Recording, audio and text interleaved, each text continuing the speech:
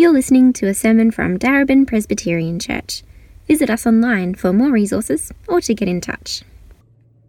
The reading this afternoon is Exodus chapter 5, starting in verse 1. Afterward, Moses and Aaron went to Pharaoh and said, "This is what the Lord, the God of Israel, says. Let my people go, so that they may hold a festival to me in the wilderness." Pharaoh said, "Who is the Lord, that I should obey him and let Israel go? I do not know the Lord, and I will not let Israel go." Then they said, "The God of the Hebrews has met with us. Now let us take a 3-day journey into the wilderness to offer sacrifices to the Lord our God, or he may strike us with plagues or with the sword." But the king of Egypt said, "Moses and Aaron, why are you taking the people away from their labour? Get back to your work." Then Pharaoh said, "Look, the people of the land are now numerous, and you are stopping them from working." That same day, Pharaoh gave this order to the slave drivers and overseers in charge of the people: "You are no longer to supply the people with straw for making bricks. Let them go and gather their own straw. But require them to make the same number of bricks as before. Don't reduce the quota. They are lazy. That is why they are crying out, 'Let us go and sacrifice to our God.' Make the work harder for the people, so that they keep working and pay no attention to lies." Then the slave drivers and the overseers went out and said to the people, "This is what Pharaoh says. I will not give you any more straw. Go and get your own straw wherever you can find it, but your work will not be reduced at all." So the people scattered all over Egypt to gather stubble to use for straw. The slave drivers kept pressing them, saying, "Complete the work required of you for each day, just as when you had the straw." And Pharaoh's slave drivers beat the Israelite overseers they had appointed, demanding, "Why haven't you met your quota of bricks yesterday or today, as before?" Then the Israelite overseers went and appealed to Pharaoh. "Why have you treated your servants this way? Your servants are given no straw, yet we are told, 'Make bricks.' Your servants are being beaten, but the fault is with your own people." Pharaoh said, "Lazy, that's what you are, lazy. That is why you keep saying, 'Let us go and sacrifice to the Lord.' Now get to work. You will not be given any straw, yet you must produce your full quota of bricks." The Israelite overseers realized they were in trouble when they were told, "You are not to reduce the number of bricks required of you for each day."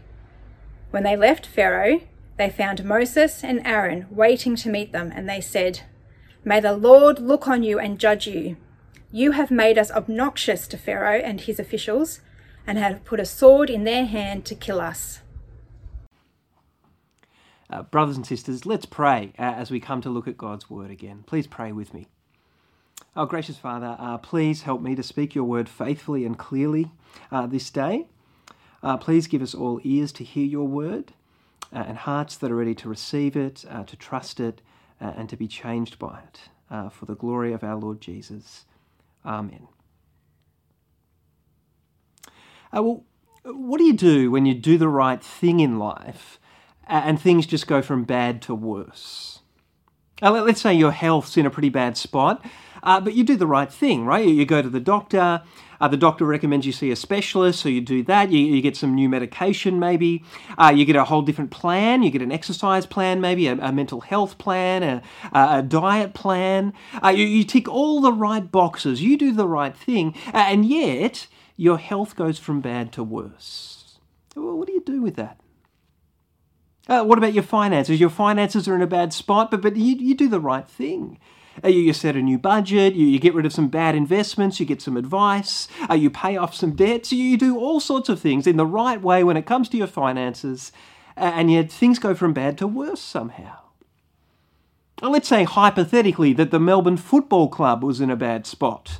A very hypothetical scenario, would never reflect reality in any way. But let's say they are in a bad spot, you think that they've hit absolutely rock bottom, but they do the right thing. You know, they tank, they sack their coach, they sack their CEO, they get a new coach, they get a new CEO, they get top draft picks, and yet things go from what you thought was bad to worse. What do you do when you do the right thing and things go from bad to worse? And what do you do when you do the right thing as a Christian and things go from bad to worse? And maybe some of you were over the summer this past year were thinking, gee, my life wasn't in a great spot last year. So this year I'm going to make some changes when it comes to my faith. You picked a Bible reading plan, and for the first time ever this year you've actually stuck to it. You've been praying more than you've ever prayed before. You joined a gospel community. Maybe you started serving in some way. Maybe you made some tough choices when it comes to obeying and trusting Jesus. You started doing what you think is the right thing in that ethical dilemma at work. You ended that relationship that maybe you should have ended quite some time ago. In all sorts of ways, this year you've done the right thing as a Christian. And yet, things have gone from bad to worse. How do you interpret that? What do you do with that? What do you do when God's people do the right thing and things go from bad to worse? That's the situation in Exodus chapter 5. In Exodus chapters 1 to 4, it's pretty clear that God's people are in a bad spot. You remember the people of God, they're in Egypt. They've been enslaved, they're being dehumanized, they're being ruthlessly oppressed, sometimes beaten. They're victims of genocide. They're in a very, very bad spot. And then in Exodus chapter 5, Moses and Aaron come along and they do the right thing. They do exactly what the Lord has commanded them to do, and yet things go from bad to worse. So the big idea in Exodus chapter 5, or at least verses 1 to 21, is when you do the right thing, stumbled over my words, when you do the right thing and things go from bad to worse, don't blame God or others. Instead, remember Christ, realize your helplessness, and rely on God for deliverance. When you do the right thing and things go from bad to worse, don't blame God or others. Instead, remember Christ, realize your helplessness, and rely on God for deliverance. So first, let's look at verses 1 to 3, at the start of Exodus chapter 5, and I will see here that Moses and Aaron really do the right thing. Verse 1 starts with the word afterward. You see that there? And so we're supposed to ask, after what? And if you look back at the end of chapter 4, you'll see there that the end of chapter 4 really was a kind of triumphant moment for God's people, for Moses and Aaron too. In chapter 4, the Lord had promised to be with them, to give them the words to speak, to give the Israelites the ears to hear their words. And at the end of chapter 4, that's exactly what happens. Right, the Israelites receive them. They receive Moses and Aaron, that they welcome them, and they're so encouraged to hear that the Lord has seen their suffering. He's concerned about their suffering, and that he's soon going to act to free them from the land of Egypt. This is a great moment of triumph for God's people at the end of chapter 4. And so Moses and Aaron march straight into Pharaoh's courts, are full of faith and optimism. They must have been expecting a positive response from Pharaoh. After all, the Lord had given them the words that had success with the Israelites. Why wouldn't they have success with Pharaoh? So we look at verse 1. Moses and Aaron say to Pharaoh, "This is what the Lord, the God of Israel, says." Moses and Aaron know that they're bringing the very words of God to Pharaoh. You remember last week in chapter 4, verses 15 and 16, God said that Moses was going to receive his very words directly from him, and then Aaron was going to speak those words to other people, to Pharaoh, to the people of God. So Moses and Aaron know that if Pharaoh rejects their words, he's rejecting God's words. They say, "This is what the Lord, the God of Israel, says." What does he say? He says, "Let my people go, so that they may hold a festival to me in the wilderness." This word festival is a bit confusing. We haven't heard that before, but the word festival there is the same as the worship that God commanded his people to do back in chapter 4, verse 23, which is the same as the offering of sacrifices that God wanted Israel to do back in chapter 3, verse 18. So this is the same idea. The point is that Moses and Aaron command Pharaoh or bring to Pharaoh the very words of God that he'd given them. They do exactly what the Lord has commanded them to do. But they must have been expecting success. And yet maybe they shouldn't have been. You know, they were full of faith and optimism, but we know that in chapter 3, verse 19, the Lord had warned Moses that Pharaoh was going to stubbornly resist his words. Right? He wouldn't listen to Moses. In chapter 4, verse 21, we saw last week that the Lord said he was going to harden Pharaoh's heart so that he wouldn't listen to Moses' words. So for us, it's just not that surprising when Pharaoh, in verse 2, says this. He says, "Who is the Lord that I should obey him and let Israel go? I do not know the Lord, and I will not let Israel go." But who's the Lord, Pharaoh's saying, to tell me what to do? I don't even know the Lord. Right? Why should I obey him? It'd be a bit like me saying, "Aaron, you've got to give Johnny over here $100. I say, "Oh, well, who's Johnny? I don't even know Johnny. Why do I owe him $100? That's what Pharaoh's saying. But with these words, this second Pharaoh, I remember that the first Pharaoh from Exodus 1 died in chapter 2, verse 23. So with these words, this second Pharaoh is setting himself up in complete opposition to God. He's not saying, "Oh, who is this Lord? You know, let me get to know him more." He's saying, "Why should I listen to this Lord? Why should I respect him? Why on earth should I obey him? Around here, I'm the Lord," Pharaoh's saying. With these words, Pharaoh is setting up the main battleground for Exodus chapters 5 to 14. This is the key question in these chapters. Who is the Lord? Is Pharaoh the Lord? Or is the Lord God of Israel the Lord? And who will Israel listen to? Who will Israel obey? Who will they worship and serve? Who is the Lord? Well, despite Pharaoh's initial response being pretty negative, in verse 3, Moses and Aaron double down on their request. Look at verse 3. They say to Pharaoh, you do understand that the God of the Hebrews has met with us. We're on the same page here, they're saying to Pharaoh. Now let us take a 3-day journey into the wilderness to offer sacrifices to the Lord our God, or he may strike us with plagues or with the sword. And now some people think Moses and Aaron are kind of cowering in fear here. You know, they've kind of had a crack in verse 1 at asking Pharaoh to let the Israelites leave Egypt permanently. And then they've gone, "Okay, Pharaoh, you're not okay with that.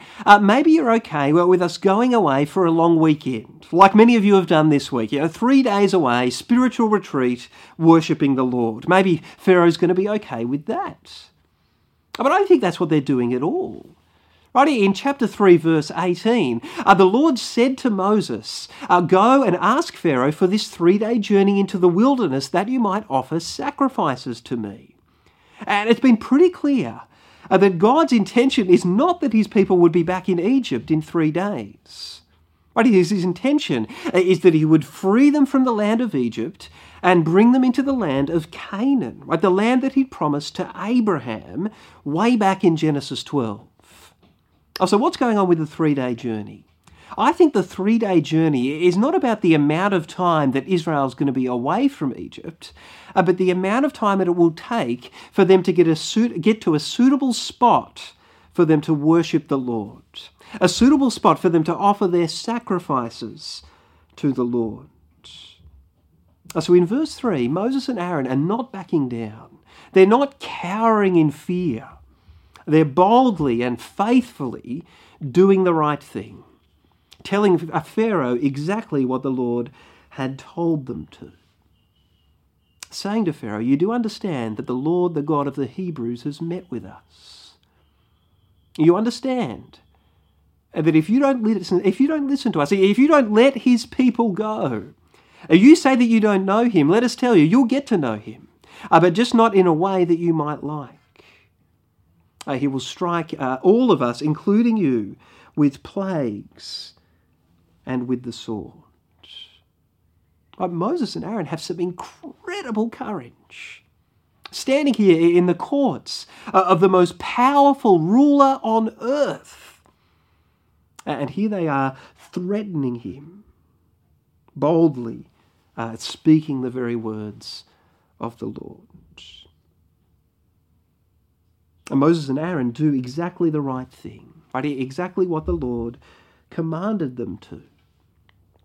But in verses 4 to 18, things do not go well. Right? Things go from bad to worse. In verses 4 and 5, Pharaoh refuses Moses and Aaron's request. Have a look there in verses 4 and 5. Moses and Aaron, Pharaoh says, why are you taking the people away from their labour? Get back to your work. Look, the people of the land are now numerous, and you are stopping them from working. Right, as the king of the kind of greatest superpower on earth, Pharaoh does not take kindly to Moses and Aaron giving him this veiled threat in front of his royal officials. He also doesn't take kindly to them distracting the Israelite workforce from their work. He doesn't like that at all. And notice also that this Pharaoh, just as the first Pharaoh did back in Exodus 1, that this Pharaoh notices just how numerous the Israelites are. You see that emphasis there, that the Israelites are numerous. The difference between this Pharaoh and the first Pharaoh is that the Pharaoh in Exodus 1 saw the great numbers of the Israelites as a threat to be controlled. Whereas this Pharaoh seems to see the great numbers of the Israelites as an asset to be exploited. A subtle difference maybe, but his emphasis is to bring the maximum benefit to the Egyptian economy. These slaves must work as hard as possible. So in verses 4 and 5, not only does Pharaoh refuse Moses and Aaron's request, but in verses 6 to 14 he ramps up the slavery of the Israelites. He ramps it up. Look in verse 6. That same day, right? Pharaoh's not wasting any time. That same day, Pharaoh gave this order to the slave drivers and overseers in charge of the people. What's the order? He says, verse 7, you're no longer to supply the people with straw for making bricks. Let them go and gather their own straw. Right, so Pharaoh institutes this change in the kind of production line, as it were, of the Egyptian construction projects. Right, previously, straw would have been brought to the Israelite slaves. They would have used the straw to combine with the mud to make up bricks to use as they constructed whatever it is they were working on. Now, Pharaoh says, the Israelite slaves have to go and gather that straw for themselves, as well as making the bricks and being a part of the construction process. And on one level, it's Pharaoh's prerogative to make this change. Right? That'd be okay, as long as Pharaoh is reasonable, right? As long as he understands that if the Israelites are going to incorporate this extra task, of course they won't be able to make the same number of bricks. Right? Surely Pharaoh understands that. Well, apparently not. Look at verse 8. But require them, Pharaoh says, to make the same number of bricks as before. Don't reduce the quota. It's completely unreasonable. There's no way the Israelites can do that. But Pharaoh says rubbish. He says they would be able to do it, the second half of verse 8, if they weren't so lazy.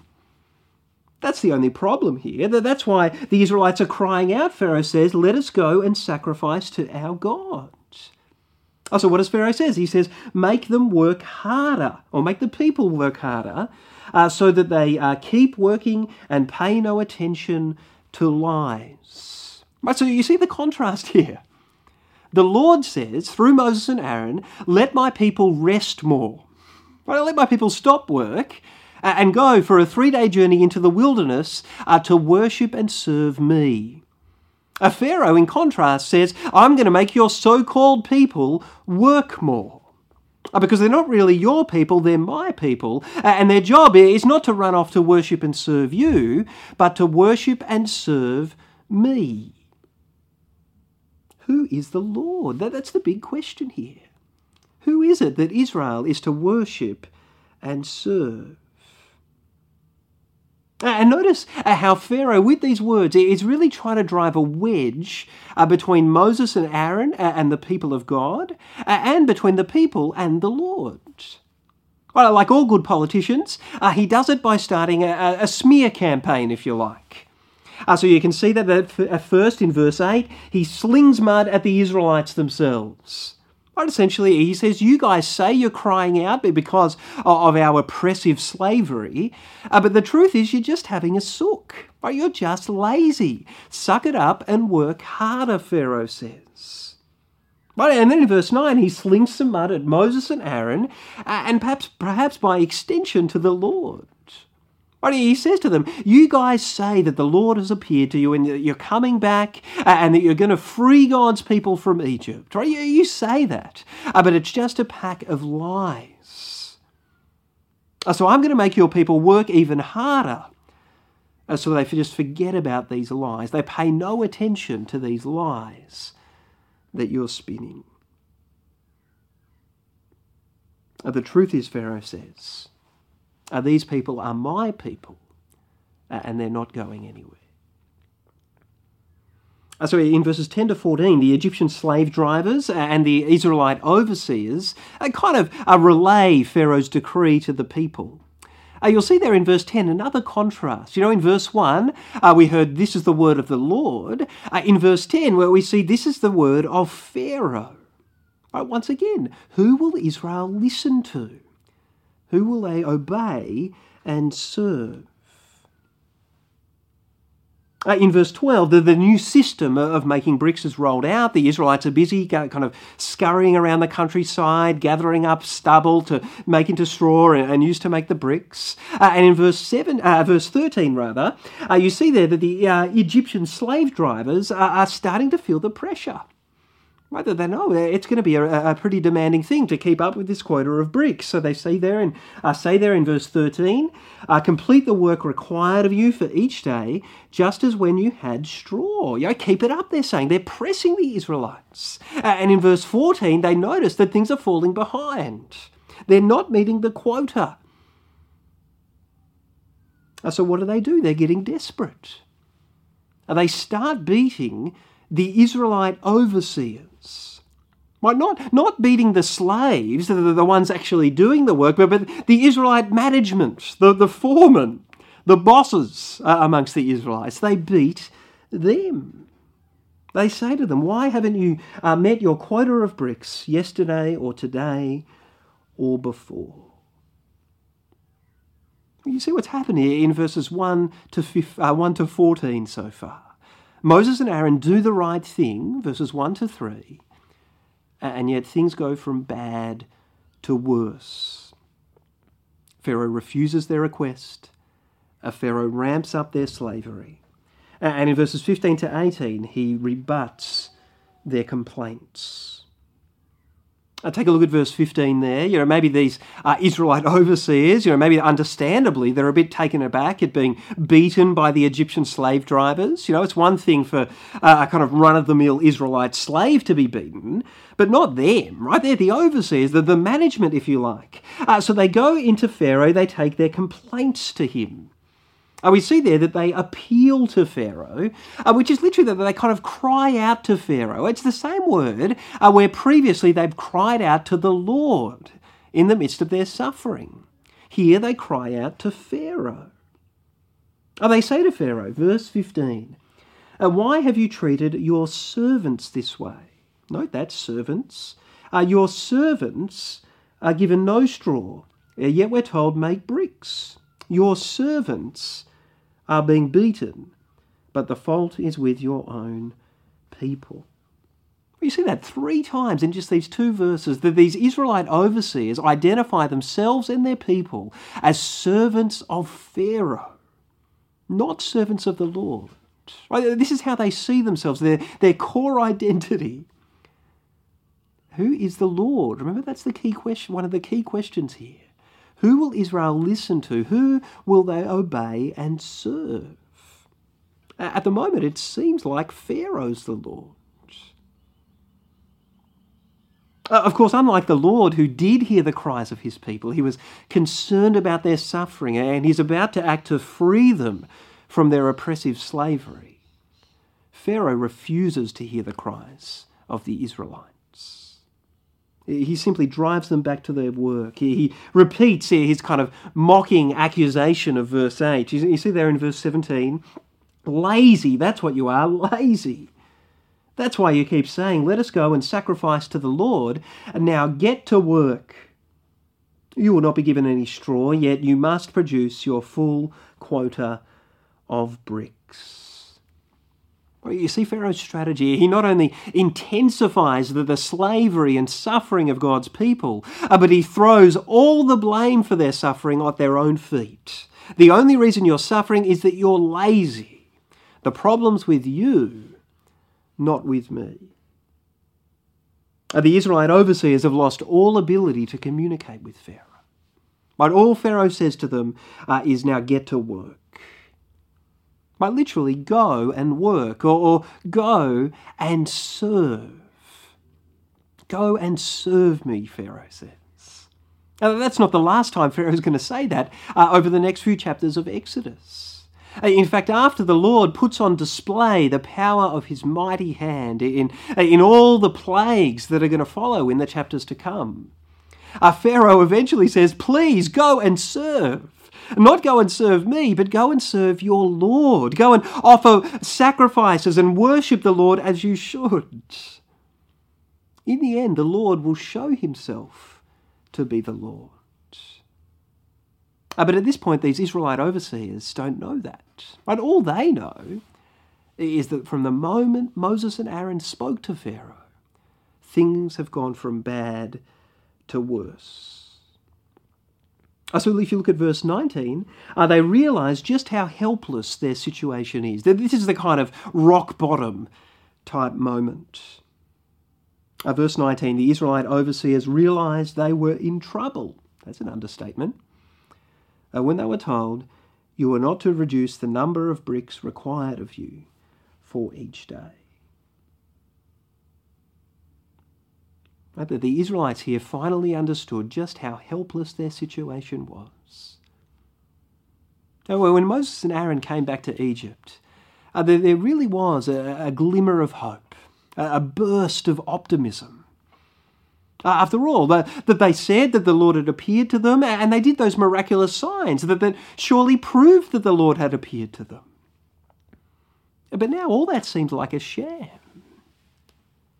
Right? Maybe Pharaoh's right. And maybe Moses and Aaron are just spinning a pack of lies. And maybe the Lord is lying. So in verses 20 and 21, that the Israelites blame others, right? Moses and Aaron, and by extension, they blame the Lord. They certainly get on to blaming the Lord next week.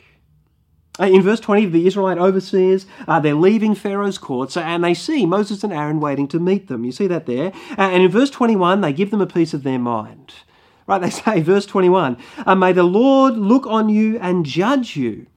You have made us obnoxious to Pharaoh and his officials, and have put a sword in their hand to kill us. Right? Instead of wishing that the Lord would bless Moses and Aaron, as they no doubt did at the end of chapter 4, just a short time ago, now the Israelites wish that the Lord would curse Moses and Aaron.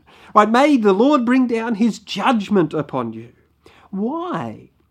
Well, from their perspective, Moses and Aaron, they say, have made them obnoxious to Pharaoh and his officials. They've made them a stench to Pharaoh and his officials.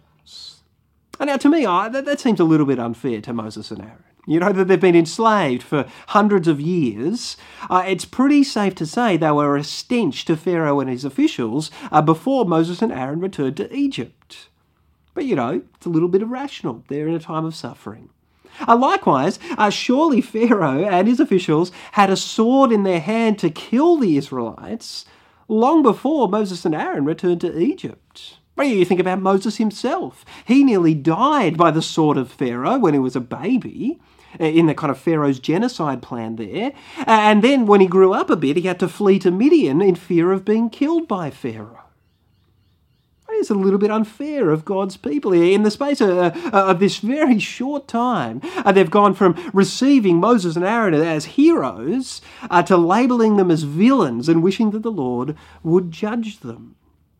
But no matter how irrational it might be, this is what sometimes happens, doesn't it? Hurting people hurt others. That's what the Israelites are doing here. They pass the buck, that they point the finger of blame at others. The people of God are looking for a scapegoat, and Moses and Aaron are it.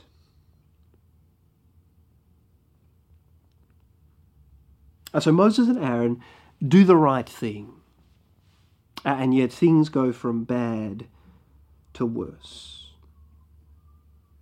Why would God do it like this? Why not just at the start of chapter 5 rescue his people straight away? Why make his people suffer so much? Well, that's a question we're going to be exploring over the chapters ahead, but the short answer is that God wants to emphatically answer that question, who is the Lord? He wants the Israelites to know that he is the Lord, as he saves them from Egypt by the power of his mighty hand. And he wants the Egyptians and Pharaoh to know that he is the Lord, as he judges the evil in Egypt, and he saves some of the Egyptians by the power of his mighty hand. Right? Who is the Lord? And more of that next week. Still, what do you do when you clearly do the right thing and things go from bad to worse? What do you do in that moment? I want to suggest 3 things. There are those 3 R's that are there on the sermon outline. The first is, I want to encourage you to remember Christ. Remember Christ. There's lots of things you could remember about Christ. I want you to encourage to remember one thing in particular about Christ, which is that Christ always did the right thing and things went from bad to worse. So at my local cafe, they've got a karma jar. They're sitting there on the counter, and the implication of the karma jar is that if you do the right thing, right, but put a whole lot of tips into the karma jar, then things will go well for you. And I reckon as Christians, we sometimes think like that. Well, we think that if I tick all the right boxes and do the right thing, things are going to go well for me. And of course, in the kind of broad panoramic lens of your life, of all of eternity, that's right. Things will go well for you. Right? Yeah, you'll through faith in Jesus, you'll spend eternity with God and his people. Things will go well for you. But if you could zoom in on any particular part of your life, or even maybe your whole life here on earth, things might not go well for you. Things might even go from bad to worse. Now, if you remember the karma jar, you'll feel really discouraged by that, disillusioned by that. Because you're like, but I did the right thing, things should go well for me. But if you remember Christ, you'll remember that he always did the right thing, and things did not go well for him. If you zoom in on his earthly life, things went from bad to worse for Jesus. Rejected, betrayed, stripped, beaten, crucified. Right? Things did not go well for him. Let me encourage you to remember Christ. It won't take away all the pain when things go from bad to worse. But it will mean that you won't automatically assume that whenever things are going from bad to worse, it's because you did something wrong. Right? Jesus never did something wrong, and things went from bad to worse for him. It'll also give you this deep assurance that even if things go from bad to worse for your entire life, worst case scenario, if that was to happen, then this life is as bad as it gets for you. Well, you might have a hellish life, but heaven awaits. That was the path of Jesus. Things went from bad to worse, but then he went into glory. If things go from bad to worse for you, you will still enter into glory. Well, let me encourage you to remember Christ. Second, realise your helplessness. Realise your helplessness. You've got to realise your helplessness to even be a part of God's people. Right here in Matthew 5 verse 3, Jesus says, "Blessed are the poor in spirit, for theirs is the kingdom of heaven." Right here, if you want to be a part of God's people, you have to come to this deep realization that spiritually speaking, you are poor in spirit. Right, you've got absolutely nothing to offer God. You come to God with nothing in your hand. The only thing that you have to offer God is your sin. And that's all you've got to offer God. So like the Israelites in Egypt, in verse 19, who realise they're completely helpless, we've got to realise that apart from the gracious rescue of God through Christ his Son, we are completely and utterly helpless. I mean, think about the words that the Bible uses to describe our life apart from Christ. Just think about some of those words. The Bible says we were lost before we were found. We were blind before we could see. We were deaf before the Lord opened our ears. We were enslaved before we were freed. We were dead before we were alive. But to be a part of God's kingdom, you have to realise your helplessness. And sometimes God allows things to go from bad to worse in our lives, because he wants us to come to that place. To come to that place where we recognise that we're completely and utterly helpless, where we reach the end of ourselves, as it were, and all we can do is cry out to him to save us. And that's not just about becoming a Christian, that also happens during the Christian life. Right? Sometimes for you as a Christian, the Lord's plan will be for things to go from bad to worse in your life. Why is that? Well, Paul says in 2 Corinthians 1 verse 9 that it's to teach us to rely on God and not on ourselves. So sometimes the Lord allows things to go from bad to worse to help you to stop relying on yourself and your own resources and to start relying on him and his resources. Remember Christ, realise your helplessness, and rely on God for deliverance. Some of you might have read C.S. Lewis's book, The Problem of Pain. In his book, he says that God whispers to us in our pleasures, but he shouts to us in our pain. Pain, Lewis says, is the megaphone that God uses to rouse a deaf world. I think that's true, isn't it? In our comfort and pleasure, it's just so easy for us to forget about God. It's easy for us to be focused on our own self-sufficiency, our own wisdom, our own competency, our own power to handle things. So Paul says sometimes the Lord allows things to go from bad to worse. Lewis says sometimes the Lord shouts at us through our pain that we might reach the end of ourselves, that we might stop relying on ourselves and our own self-sufficiency and throw ourselves upon his mercy. That we might cry out to him to rescue us, to save us, to deliver us. Like King David in Psalm 69. You might want to flick to Psalm 69. Psalm 69 verse 1. King David says to God, "Save me, O God, for the waters have come up to my neck. I sink to the miry depths where there is no foothold. I have come into the deep waters. The floods have engulfed me." Some of you know how that feels. And some of you probably feel like that this afternoon.